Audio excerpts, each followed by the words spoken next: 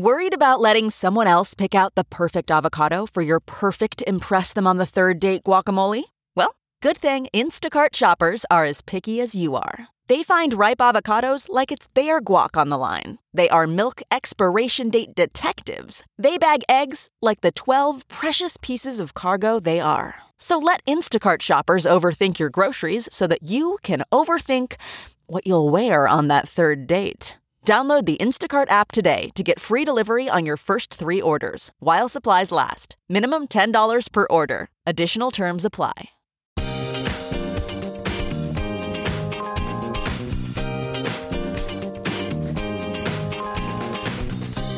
Your Ben Jarofsky Show for this Friday, August 25th, starts now.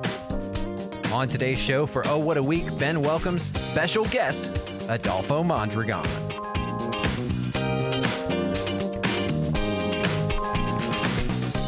The Ben Jarofsky Show is brought to you in part by SEIU Healthcare Illinois, Indiana, the Chicago Federation of Labor, the Chicago Teachers Union, and Chicago Reader. ChicagoReader.com for everything there is to know in the city of Chicago, where to go, what to do, what to eat, what to drink, and a whole lot more. You want to check it out, and you want to check out Ben Jarofsky on the Chicago Reader site. That's going to be ChicagoReader.com/Jarofsky. I'll spell that for you. That's JORA, V as in victory, SKY. Hello again, everybody. Ben Jarofsky here. We're calling this Churn Back the Clock Friday, and here's why. Actually, it's Oh What a Week Friday, but I have this Sun Times left over from Thursday.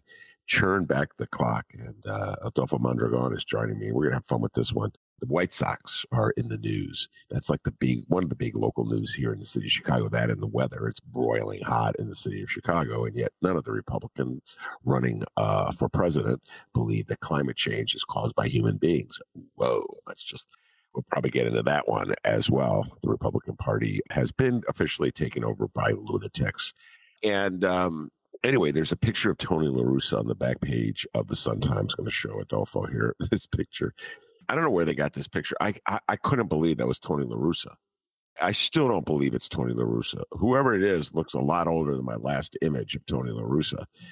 And I think I don't know if I should accuse the Sun-Times of this. You know, I love you, Bright One. I subscribe to you, read you every day.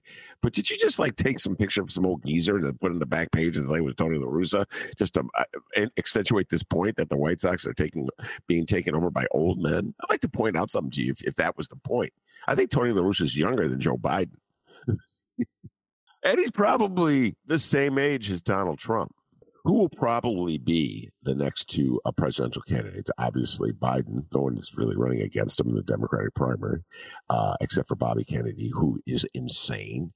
And I think Donald Trump will win the Republican nomination, even though he will be probably by then convicted of some crime or another. He's under indictment in 4 different venues. Wow, what a time, ladies and gentlemen. So those will be the candidates, and you're like complaining about the White Sox being old? Churn back the clock. After doing the right thing by axing Hahn and Williams, Reinsdorf stumbles in Sox latest dance with La Russa. Adolfo Mondragon, attorney extraordinaire, election law expert, dear friend of the show, and dear friend of mine. Welcome back. We have a lot to discuss. I think we should start with, let's start with the White Sox. All right, Adolfo, you in for that? Yeah, sure. It's been a painful season. Why not bring on the pain first? All right, let's start with the White Sox, and then we'll get into election law. Adolfo has some interesting theories about Donald Trump that relate to his own case, which we discussed on the show many times, and then we'll take it from there. So, as I've said on the show many times, Adolfo and I, Adolfo is a season ticket holder, and I've been his guest several times to White Sox games. Shout out David, who's often at the games with us, who comes to the games with us. And we sit there, and David, by the way, Adolfo, I think you will admit this point, is probably one of the smartest people when it comes to the White Sox in the city of Chicago, I would say. His knowledge. Totally. And David predicted to us. He told us this day was coming. I'm going to give him a shout out. He told it was like a month ago, and he knew the ins and outs, the fine print of the Sox lease with the state of Illinois. Remember, Adolfo? He goes, the lease is coming up in 6 years. They're going to renegotiate the lease. I can't believe he had actually reviewed the lease previously. he looked it up and knew that some university had published a copy of the lease. And he was like, hold on, I haven't reviewed it in a while. Jeez, I'm a lawyer and I don't even look at that thing, right? Yeah, he's not a lawyer, right? Yeah, he's just a normal human being. No, he's a professor of Spanish at Loyola. I know. Okay, not that professors in Spanish aren't normal, and not that lawyers aren't normal. I'm just saying he's not a lawyer. Okay. But he had the lease. Yeah, he called up the lease. We're sitting at a White Sox game. I think they were getting crushed, and we're reading the intricacies of the lease. And sure enough, fast forward 6 weeks, Jerry Reinsdorf calls up the Crane Chicago business. I don't know if that's how it happened, but somehow or other, Crane Chicago business, Greg Hines, had the scoop that the White Sox were thinking of renegotiating the lease, or perhaps moving, or perhaps Reinsdorf's team would sell his majority share in the Sox. And then the next day, Reinsdorf announced that he was firing the exceedingly unpopular Rich Hahn and Kenny Williams, who were the front office management. And I was like, oh, that's classic Reinsdorf. He let the public know that he wanted something from them, money, and then he gave the public something, or at least the Sox fans public something that they wanted, which is these guys are gone. I don't know. Maybe I'm reading too much into it. Adolfo, your general thoughts about the White Sox putting that big white saw paw out, looking for more money from the public to finance their horrifically bad baseball team. Go ahead. Oh, I don't feel good about this at all, man. I mean, this season is horrible. I purchased those shared season tickets 3 years ago because we were promised like multiple World Series and multiple playoff rounds. And I've only seen 2 playoff games, 1 playoff win. And this season, it's gotten so bad that I haven't even watched a game on TV, and I don't even know who they've been playing or what the score's been. And I haven't been to a game in a couple of weeks. I have basically every homestand. We have Friday, Saturday, Sunday tickets, and it's been like a month or something since I've been to the game. It's horrible. So when I see now Reinsdorf doing that classic, like, well, we might move or we might sell. Oh, and then the next day, fire the 2 dudes he should have fired a long time ago. And then the next day on the cover, there's Tony La Russa. He's back. It's just like he's totally messing with us, because I think there's like bad news coming down the pike. David also said that, that the White Sox might be sold to some guy who wants to take him to Vegas or something. And that could be very well true. I'll believe anything now. This team is... Well, the A's, I think, are slated for Vegas. Okay. So the Oakland A's. And this gets to the heart of the political or municipal concerns here. How important, in your humble opinion, and just as a backup, Adolfo Mondragon is born and raised South Side Chicago. The guy lives on the South Side. He's true South Side. Yeah, I grew up a stone's throw away from Bridgeport. I grew up in back of the yards. When we were kids, we would walk it to the ballpark. Yeah, so this guy is legit. Like when you wear those, they have those South Side jerseys. I won't wear one because I'm not a South Sider. Okay, I've never even lived on the South Side. I don't particularly like the South Side that much. You know what I'm saying? I mean, when I first moved to Chicago, I would go to the South Side, like the Southwest Side. They were always asking me what parish I'm from. I'm like, what? What? I don't even know what a parish is. So I'm like, I was just so clueless, this kid from Evanston. But I'm a huge White Sox fan. So I will not wear the South Side jersey because I don't think I earned the right to wear the South Side jersey. Adolfo has earned the right to wear the South Side jersey, although I've never seen you wear one. Just for the record, Adolfo. Actually, I don't think I have the South Side one, but I just have either the 83 and then like the more modern ones. Oh, I love the 83. Oh, anyway, all right. So, in your humble opinion, as a native South Sider, how important are the White Sox to the South Side of Chicago? Sports is is an important thing in the city of Chicago. And, in terms of sports, I think I identify first and foremost as a White Sox fan, then as a Bears fan, then probably third as a Bulls fan, then as probably a Chicago Fire fan, and then somewhere down the line is like the Blackhawks or something, you know. But I mean, for me, first and foremost, I'm a baseball. I mean, I grew up playing baseball, and I identify as a White Sox fan. So it's something that's ingrained from, you know, as a little kid, and it's part of your identity. And yeah, I would say it's very important. If they left, yeah, I mean, that would destroy me. That would be like, you know, like Brooklyn fans when the Dodgers left. I mean, that'd be devastating. All right, you're talking about things from a psychological standpoint. So let me rephrase the question. From an economic development standpoint, how important are the White Sox to the south side of Chicago? You know, I think they have a footprint in the economics of the south side, but it's not as tied as maybe the Cubs are to the north side, because they have that bar business and, you know, a lot of tourism from people coming in from Iowa, etc. I mean, they definitely, when you go to the ballpark, you see that the people who are the ushers and etc. They're definitely people who live in the community. They're within a walking distance and within a bus ride from the ballpark, you know. So I mean, they do hire a lot of people from the community.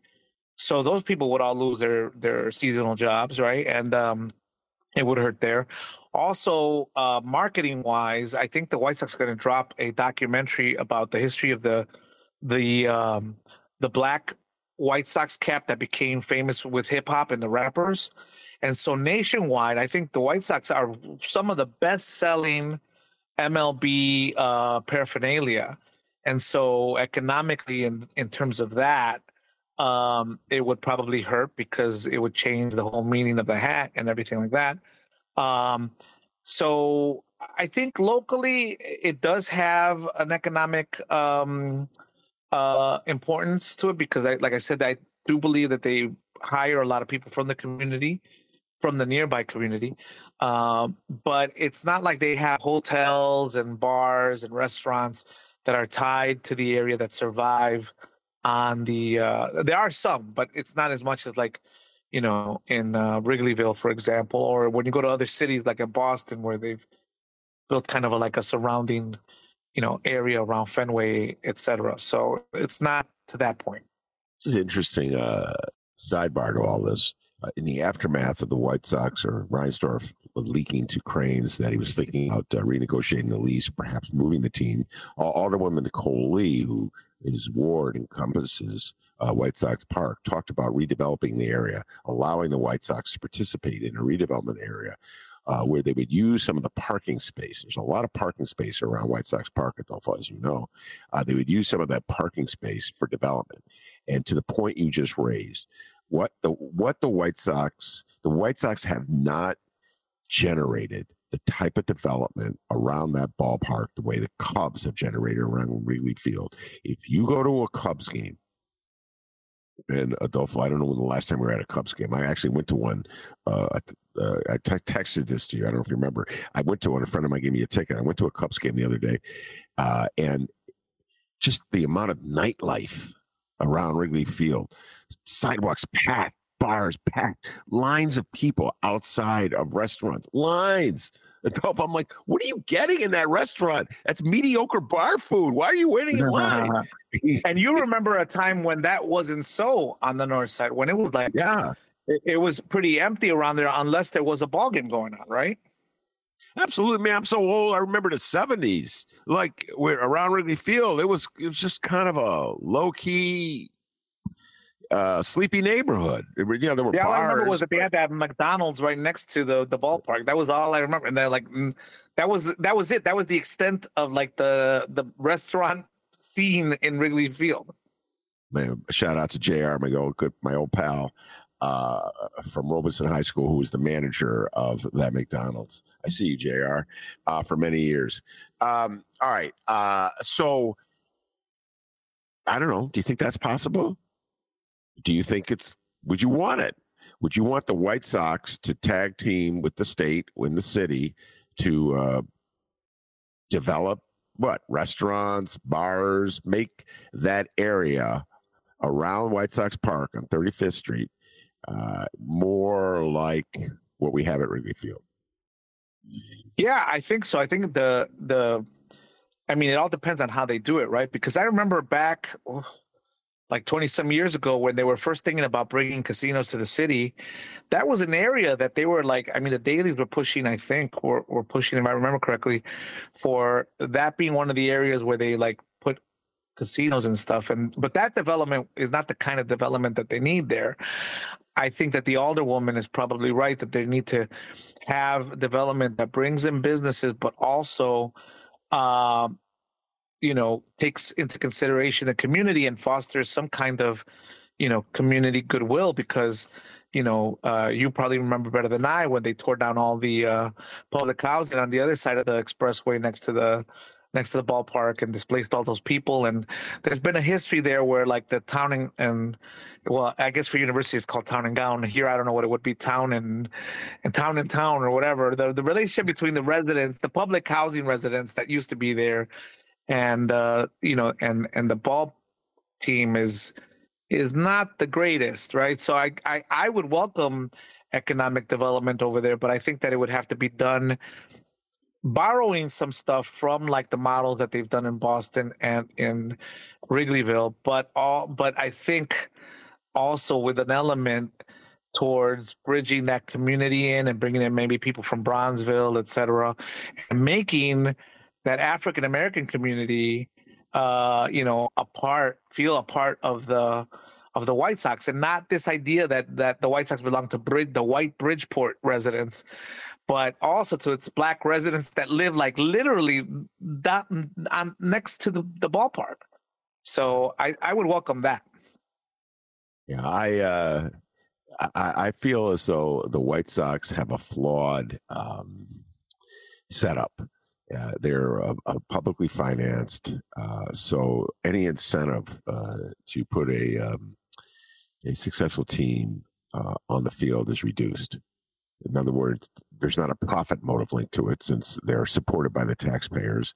So if they have a horrible team like this year's team is, folks, this team is so bad. I cannot convey to you. We could do a whole show on how bad this team is and how dreadful and how they come up with new and creative ways to lose games. And the social attitude, the behavior in the clubhouse there's so many stories about baseball players asleep in the clubhouse, or baseball players bickering, or nobody paying attention to the manager, et cetera, and so forth. So this is just a bad team. But there's no incentive. There's no economic incentive for them to put a good team on the field. Adolfo, and the deal that Reinsdorf got was such a sweetheart deal. Yeah. As you know, he has like veto over who can use the stadium, which doesn't belong to him. So if he doesn't if the state wants to make money and bring in concerts and events at the stadium, he can just say, no, they're going to tear up my field. So no, I won't allow that. But if he wants something at the stadium, then it'll go. So that's kind of backwards, right? I mean, it's a state-owned facility, but the owner of the club that rents it has veto power over anything that could be done there. It's just backwards. Right. So you're a University of Chicago guy. You went to the University of Chicago Law School. The University of Chicago, of course, is the sort of the birthplace of free market economics, Milton Friedman economics, and Anton Scalia economics. You yourself do not subscribe to these notions, but I'm sure your brain has been bombarded with them from all kinds of intelligent people at the University of Chicago. You probably know it's all BS as they're saying it, but they say it anyway. Do you think that the White Sox are a classic case of what the inconsistencies and the contradictions of capitalists who say we have a free market system when in fact our entire system is set up to provide socialism for the capitalists? Well, totally. I mean, all the privileges that Major League Baseball enjoys, I mean, for the longest time, the whole fight with the unions and free agency, et cetera, and the cases that would go up to this U.S. Supreme Court, and they would carve out a niche for Major League Baseball that they were something different from all the other different sports, and therefore the general rules of labor didn't apply to it, et cetera. The benefits that they have when they kind of they arm wrestle communities into paying for stadiums that they could finance themselves, and because they know that the teams mean something sentimental, something irrational to the people there that they don't think rationally about when they make these decisions, and then they leverage that into forcing communities to get into ridiculous deals that are so one-sided that you would never, under a free market, ever consider that a meeting of the minds, right? A contract is supposed to be a win-win for both sides. And these contracts and deals and privileges that Major League Baseball has are totally not a meeting of the minds. They are one-sided because they can leverage a bunch of different things, like the sentimentality of the community that they have for these teams, into putting them in against the wall and making them think like, well, if you don't do this, we'll leave. And then you end up with bad deals like the one that the White Sox have.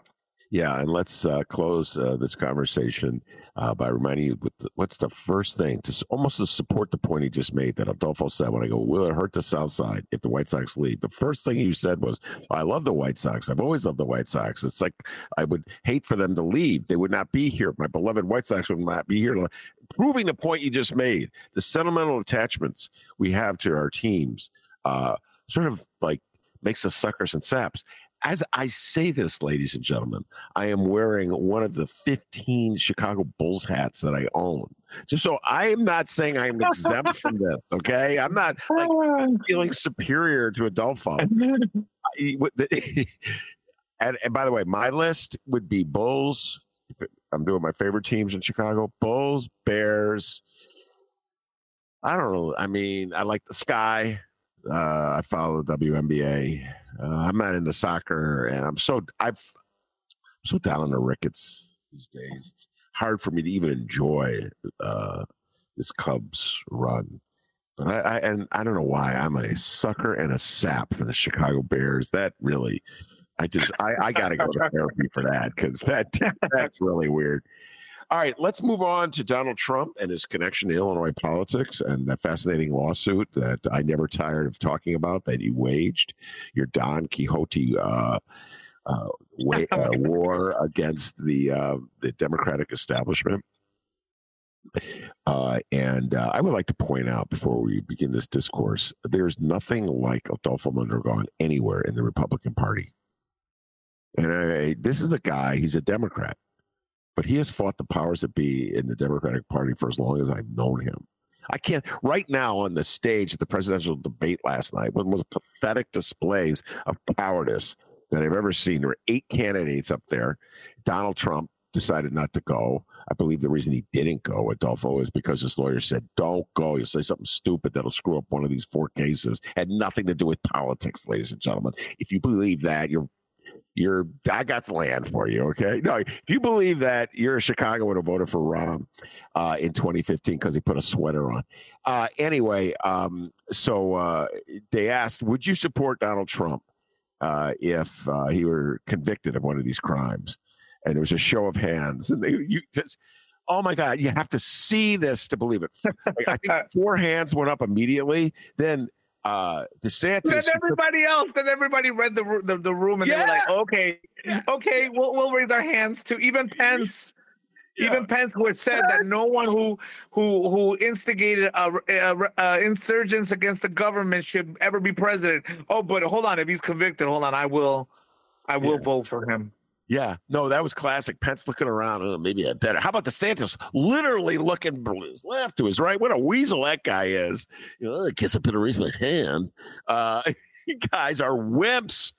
So there's no one in the Republican Party like Adolfo who's been waging these Don Quixote quests against various powers that be. Ed Burke, Michael Joseph Madigan, Danny Solis. So talk about Donald Trump's fundraising, where he's raising money from the suckers and saps in MAGA to essentially pay for his legal defense for the attempted coup and other alleged crimes. Go ahead. Yeah, so Donald Trump has been using campaign finance money to finance the various legal defenses that he has now to pay for, and it's, well, I don't know if all of them, in my opinion, are perfectly legal, but a lot of them under the federal campaign finance rules are perfectly permissible. And I was thinking about how important my case is to Illinois, because basically under the interpretation that the state board of elections had, the same thing was permissible in the state of Illinois, just to willy-nilly use campaign finance money for any kind of legal defense.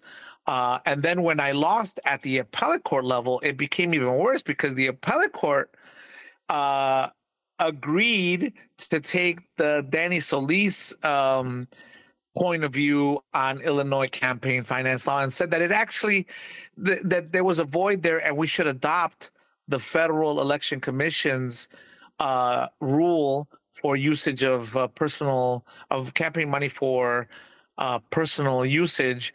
And the rule it's called the irrespective rule. It basically means that if the expenditure that you had to make would have been something that you would have had to pay irrespective of you being a politician or a candidate, then it's not okay, because then it would be personal. But if it's connected somehow, some way, to the fact that you're a candidate, then it's okay to use, and it's not personal. So, for example, if you use campaign finance money to pay for your house, well, that has nothing to do with you being a candidate, so you can't use it. But Donald Trump says, well, I got sued for the January 6th insurrection. I was president at the time, so it's connected to my presidency. So even though this lawsuit is against me personally, I could use campaign finance money because somehow that's a political activity, which is absurd, because campaign finance money should really be used just essentially for running for office, and maybe few exceptions here and there, but nothing more. And so Trump has been able to spend millions and millions, that means just some obscene amounts of money, on defending himself against all of these charges. And I think he even used the money on cases that were not connected to his political candidacy or the fact that he was president, like that lawsuit against him for having sexually attacked that woman, the one who Jean Carroll. Yeah. So I think I'm not 100%, but I think he used campaign finance money for that as well. And that would not pass the irrespective test, because that lawsuit was based on something that happened before he was even in politics. So, but somehow he gets away with it. No one files complaints against him, and he's allowed to use that. And had I stopped at the appellate court level with my case, we would have been stuck with that horrific rule that the Federal Election Commission has, and it would be, a free day for all these politicians in the state of Illinois to just tap into those campaign finance coffers that they have, that have money from PACs like ComEd, et cetera, tons of money in there just to defend themselves every time they get caught doing something illegal.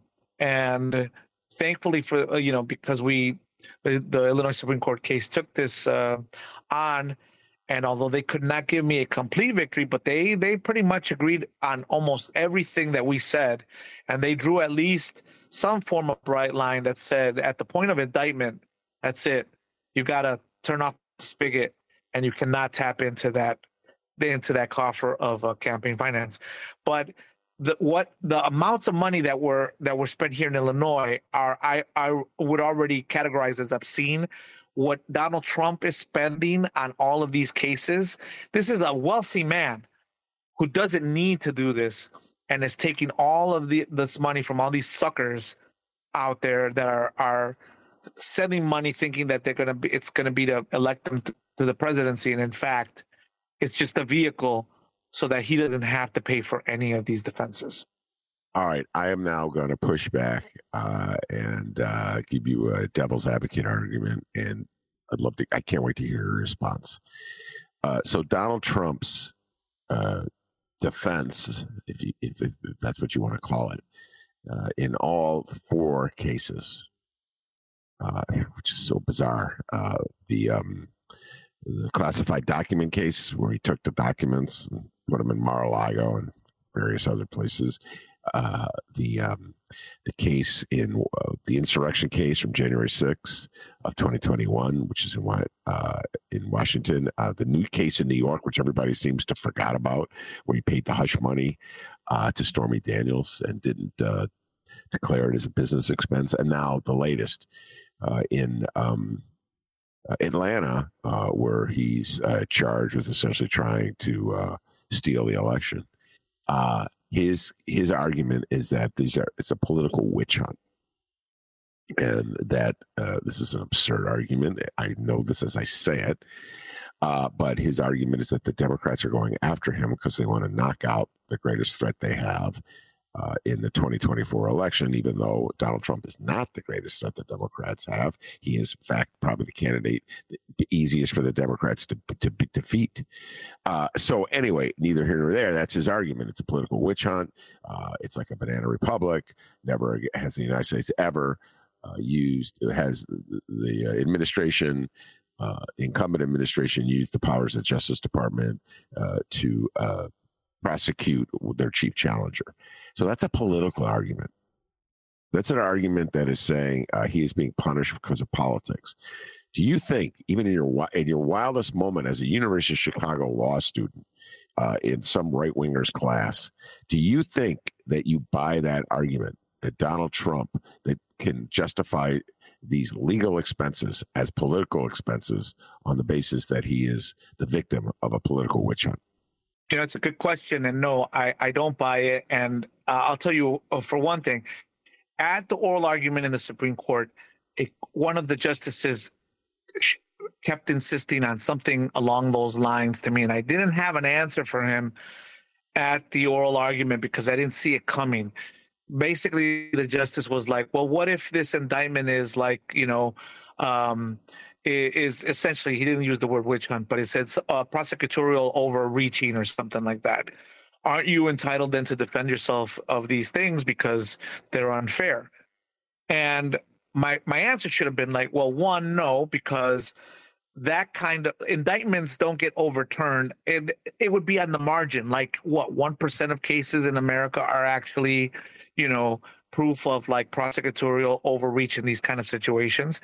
Generally, there is a hill of evidence against the individuals, and that indictment survives, right? Whether a jury finds you not guilty is a different thing, because that people could decide differently. There could be jury nullification, like there was with O.J. Simpson, where he's guilty, but you nullified your vote against it because of some political or social or whatever reason.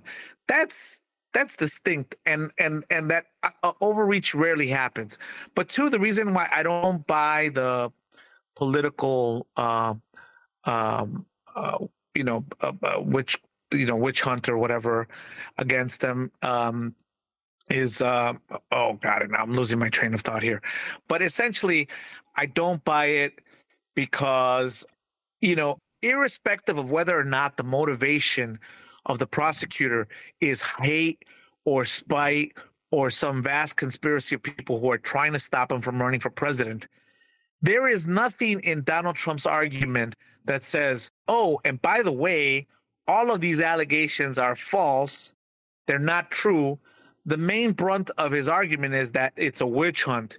They're coming after me, and that in and of itself, the motivation for it is cause for it to be something that I should be able to tap into my campaign coffers and defend myself against, etc., with this public money.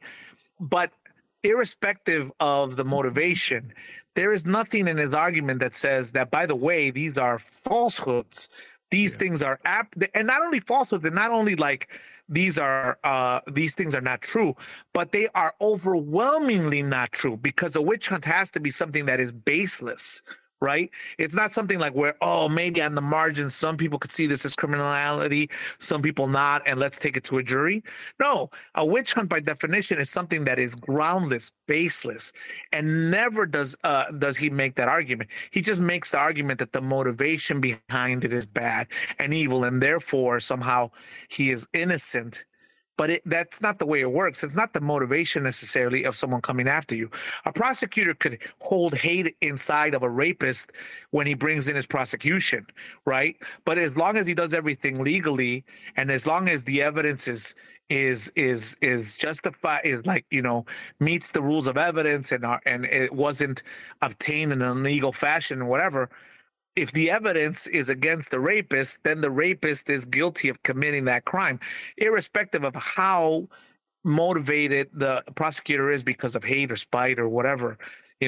It's only when that hate or spite or affects the evidence introduced against you, or the types of things, the rule of law or the procedures are tipped against you, then it becomes a problem.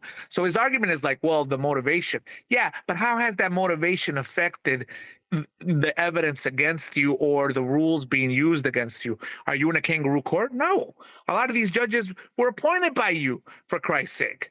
So they could be motivated by all of these, the hate or whatever against you. It doesn't matter if that hate or motivation doesn't cross over and taint the process itself. So no, I don't buy his argument. Me neither. That was well done. Well, maybe one day, just probably didn't do a great enough job of explaining the case. But so was a former alderman, Danny Solis, who, as everybody knows, who listens to this show, ended up wearing a wire. And got the goods on behalf of the feds on Ed Burke, the other alderman of in Chicago, from the 14th Ward, former Finance Committee chair, and based on in part the evidence gathered on that hidden wire from Danny Solis, the feds mounted a case against Ed Burke, and he's facing prosecution probably later next year. And Adolfo filed suit, saying that Danny Solis should not be allowed to use his campaign contributions for his legal defense, and that if he had been completely successful, that could have been applied to Burke and Madigan. So this was a very powerful lawsuit that Adolfo filed, and I believe if anybody did that against Trump, oh my God, the crying, the whining, the screaming from Donald Trump would be enormous. Do you follow what I'm saying? If somebody really went serious to apply. Oh, yeah, absolutely. Because again, it would go back into this whole witch hunt, argument. And again, the witch hunt thing would have weight if you could then tie this witch hunt to somehow that motivation affecting your ability to defend yourself, because the rules are now, skewed against you, or because the judge has it in for you, or if that motivation somehow tainted the process, then I could buy the argument. But here, assuming that there's a witch hunt, because I don't believe that there's a witch hunt, but assuming there's a witch hunt, he's getting like the cleanest types of judicial procedures that you can get. He doesn't have to be arrested in many of these criminal cases. I think in Georgia, he finally will and get a mugshot, but he doesn't have to do the perp walk. He gets to negotiate a lot of things in his favor. I mean, he's getting the white glove treatment from the prosecution. And so these whole arguments about witch hunt are just total bullshit, because unless this witch hunt, this motivation affects his ability to have a fair trial, then they don't mean shit. Yeah.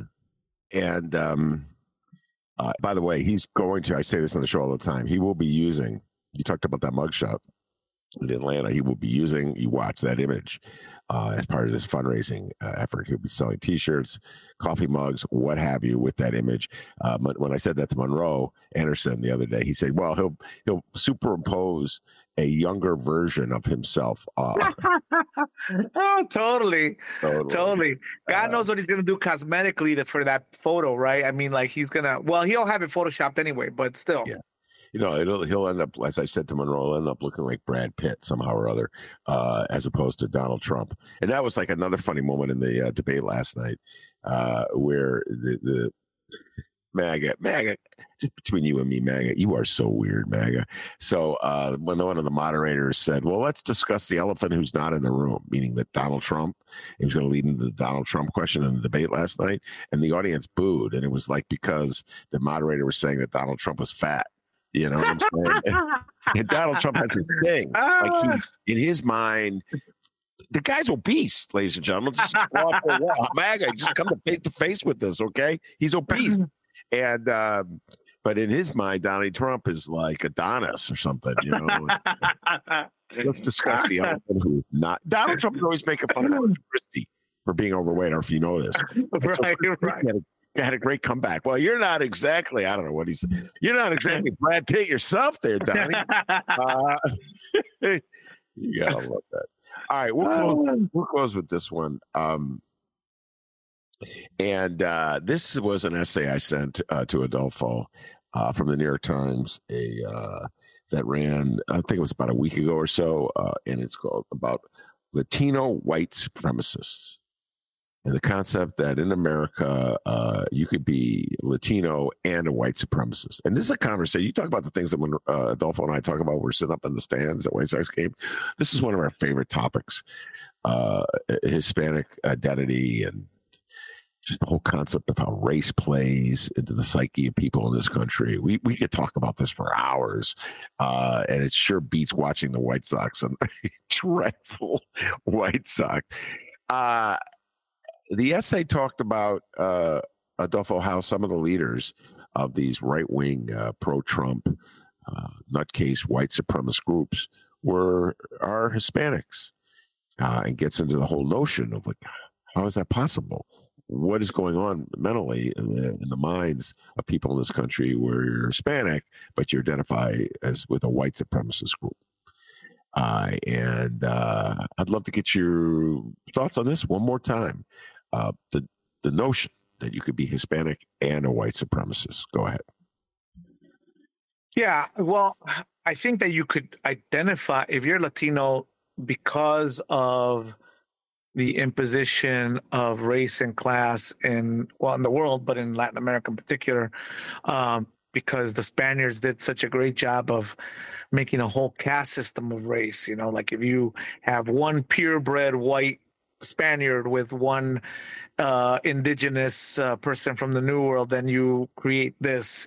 And if that kid matches with somebody who is African American, then they create this, and they labeled all of these things. And there's hundreds of these labels.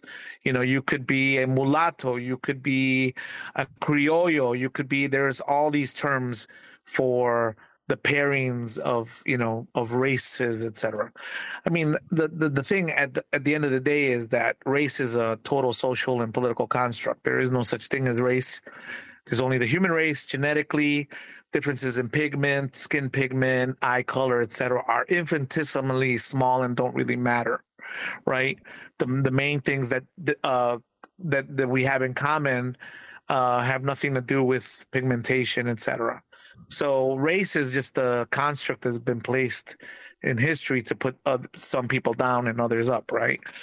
But because Latin Americans come from that kind of system where race is totally important, and skin color, and what your ethnic background is, a lot of Latinos, particularly in the United States, tend to think in a way that if they can pass off or identify themselves as being white, or as these Proud Boys say that they are, I forgot what they say, that they're Iberic something or another, that they're somehow, well, we're not white, but we're of Iberic, descendancy or something. So the closer you get to being termed white, that somehow the world will treat you differently, and that you will also enter into this world where you have the privileges that white people have in the world. And so it's some people find it as a way of, whether they fool themselves or whether they use it knowingly, as a way of improving their status in life. And so a lot of these dudes, like these Proud Boys, they're Cuban. Some of them have African heritage in them, maybe a little bit, some of them more than others, right? But a lot of these Cubans have a lot of Spanish, descendancy in their line. And so they tend to think of themselves as white because of this Spanish lineage that they have, a very strong Spanish lineage. And they find that as a way of putting themselves above other members of the Latino community and being accepted into the white community, and with that acceptance, getting all the privileges that come with being white in America. And so you'll find even people like Sammy Sosa, one of the darkest brothers out there, who will all of a sudden have this pigmentation problem or whatever, whether it's a problem or whether he did that to himself. Well, I guess we'll never really know, but I mean, the idea is that this guy doesn't think of himself as a black person, like an African American would be in America. And he thinks of himself as something different, if not quite white, something that, he's Latino or he's Hispanic, and therefore he is not black. And I had a friend, when I got out of college, I worked at this place, and there's this great, he was an older guy, Puerto Rican man, and he was clearly had African, mestizo, indigenous, and white lineage in him, right?